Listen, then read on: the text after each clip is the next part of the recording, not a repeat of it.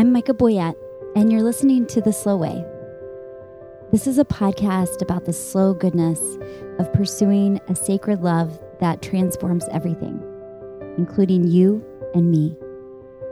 It's a quiet space where all of us frantic strivers, serial doers, and weary achievers are invited in for a moment of reflection, an opportunity for prayer, and a chance to practice going slow in a world that often values only speed, success, and power. Our culture loves to tell us that life is frantic and there's nothing we can do about it. But friends, we know it's real. The true thing is deep down underneath the surface where love lives. And sometimes we just have to stop long enough to notice. So here, let's try.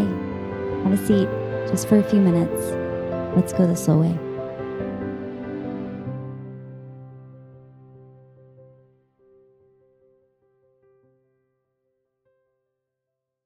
When I was a girl, I memorized Isaiah 6:8 for the big Bible drill competition of 5th grade. Yes, Bible drill. I know, that's a story for another time. That verse is seared in my heart. Also, I heard the voice of the Lord saying, "Whom shall I send, and who will go for us?" Then said I, "Here am I, send me." It didn't take long until the fingers of God took those words I'd memorized in my mind and pressed them like a dried flower straight into my chest. Who was willing to do whatever God might ask? Was I brave enough to go wherever God sent me, to believe that my life mattered somehow to the greater story God was telling in the world? Isaiah had said yes, so I did too. Here I am. In the Southern Baptist Church, there are only a few options for girls who feel the Holy Spirit inviting them to speak and teach and be sent into the world. We couldn't be pastors or deacons or even youth ministers back then, but we could be missionaries, and we knew how to celebrate our lady missionaries. So I clung to the story of my hero, Lottie Moon, who knew she had been compelled by God into the world to tell the story of Jesus. And she did it, even if that meant giving up the life that most women in her time craved: a husband, a family, a home. I'm reading Simone Weil's Waiting for God, which basically means I'm reading and rereading very dense paragraphs, then talking about them out loud to either Chris or the dog. They're the only ones who will listen, as I try to untangle Weil's fascinating and difficult brain. Friday morning during our coffee time on the porch, both Chris and Richmond the pup were there to dissect her ideas about what she calls, quote, the compulsion of God's pressure.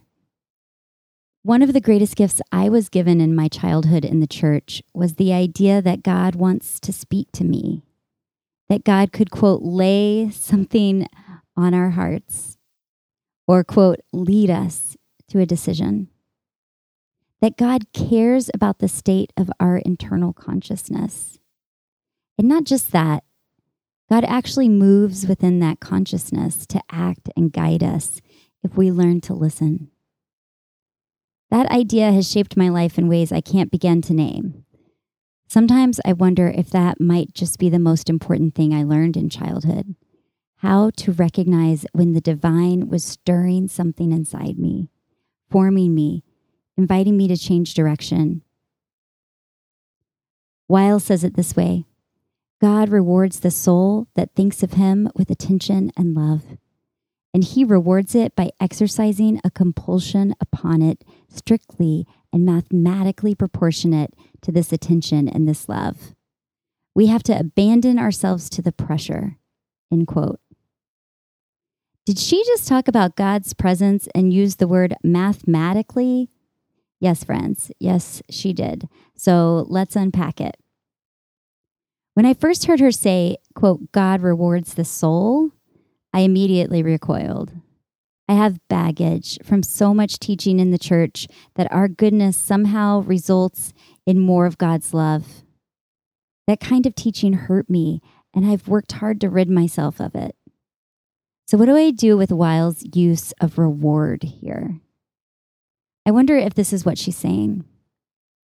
Those who practice coming to the presence of God with attention and love will experience God's attention and love.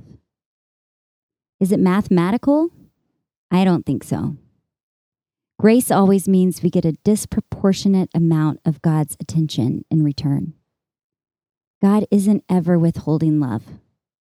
Often we just don't experience it unless we're paying attention. So what does it mean to encounter the compulsion of God's pressure? When I was 10, it meant that God set the words of Isaiah in my heart and invited me to live for something bigger than my own comfort. The compulsive pressure of God is the presence that invites us to see our weaknesses and failures and turn a different direction. The compulsive pressure of God is the internal force that invites us to consider if we're using our money for our own comfort or for the transformation of the world. The compulsive pressure of God is the voice that asks, who will tell the truth here, even if it hurts to be the truth teller? When I brought up this compulsion, this pressure that the divine places on the soul, Richmond the pup hid his face in his stuffy. But Chris reminded me of something Richard Rohr often says. We do not think ourselves into new ways of living. We live ourselves into new ways of thinking. How do we begin to hear the voice of God? We live into the voice of God.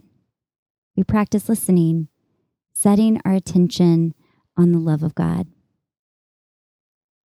What sounds complicated is actually simple enough for the 10-year-old I was. The divine is calling, who will go? And if we're listening, we're all invited to say, I will.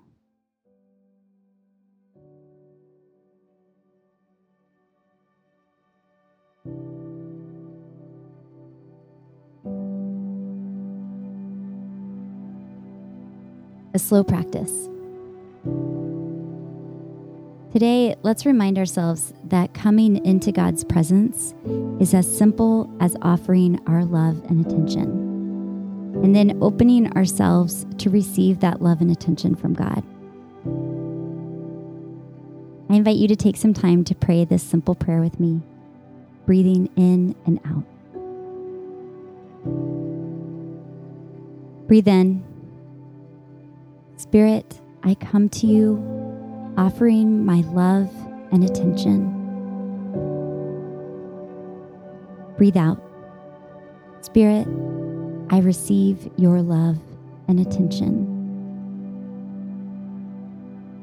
Breathe in. Spirit, I come to you offering my love and attention. Breathe out. Spirit, I receive your love and attention. Breathe in. Spirit, I come to you, offering my love and attention. Breathe out. Spirit, I receive your love and attention. Breathe in. Spirit, I come to you, offering my love and attention. Breathe out.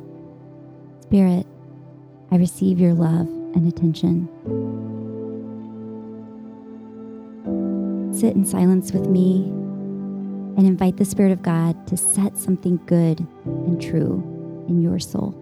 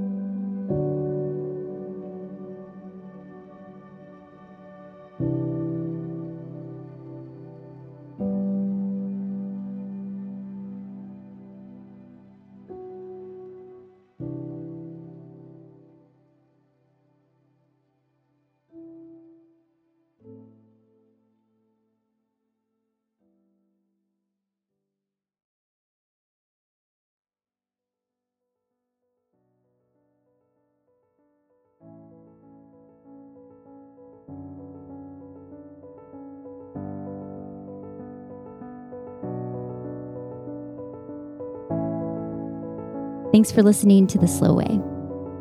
Choosing a moment of quiet and allowing yourself to be slow here with me is no small thing. When we move, even for a few minutes, at a pace that refuses to conform with the culture around us, we make space for God, for wisdom, for a vision of ourselves and others that can only be seen when we take the time to pay attention. What I'm trying to say is, we make space for love. So well done, us. I'm proud. I want to thank Val Schleter for managing my social media, also Jason Boyette for designing our Slow Way graphic, and the talented Angelina Marie for editing. If you're interested in more words on the Slow Way, you can sign up for my newsletter at micahboyette.com. You can follow me on Instagram and Twitter at micahboyette and find my book Found wherever books are sold. You can also review The Slow Way on Apple Podcasts or wherever you get your podcasts. It helps people find us. But maybe you should sit by a pool reading French philosophers and mystics instead. Until next time, friends, let's go the slow way. Bye.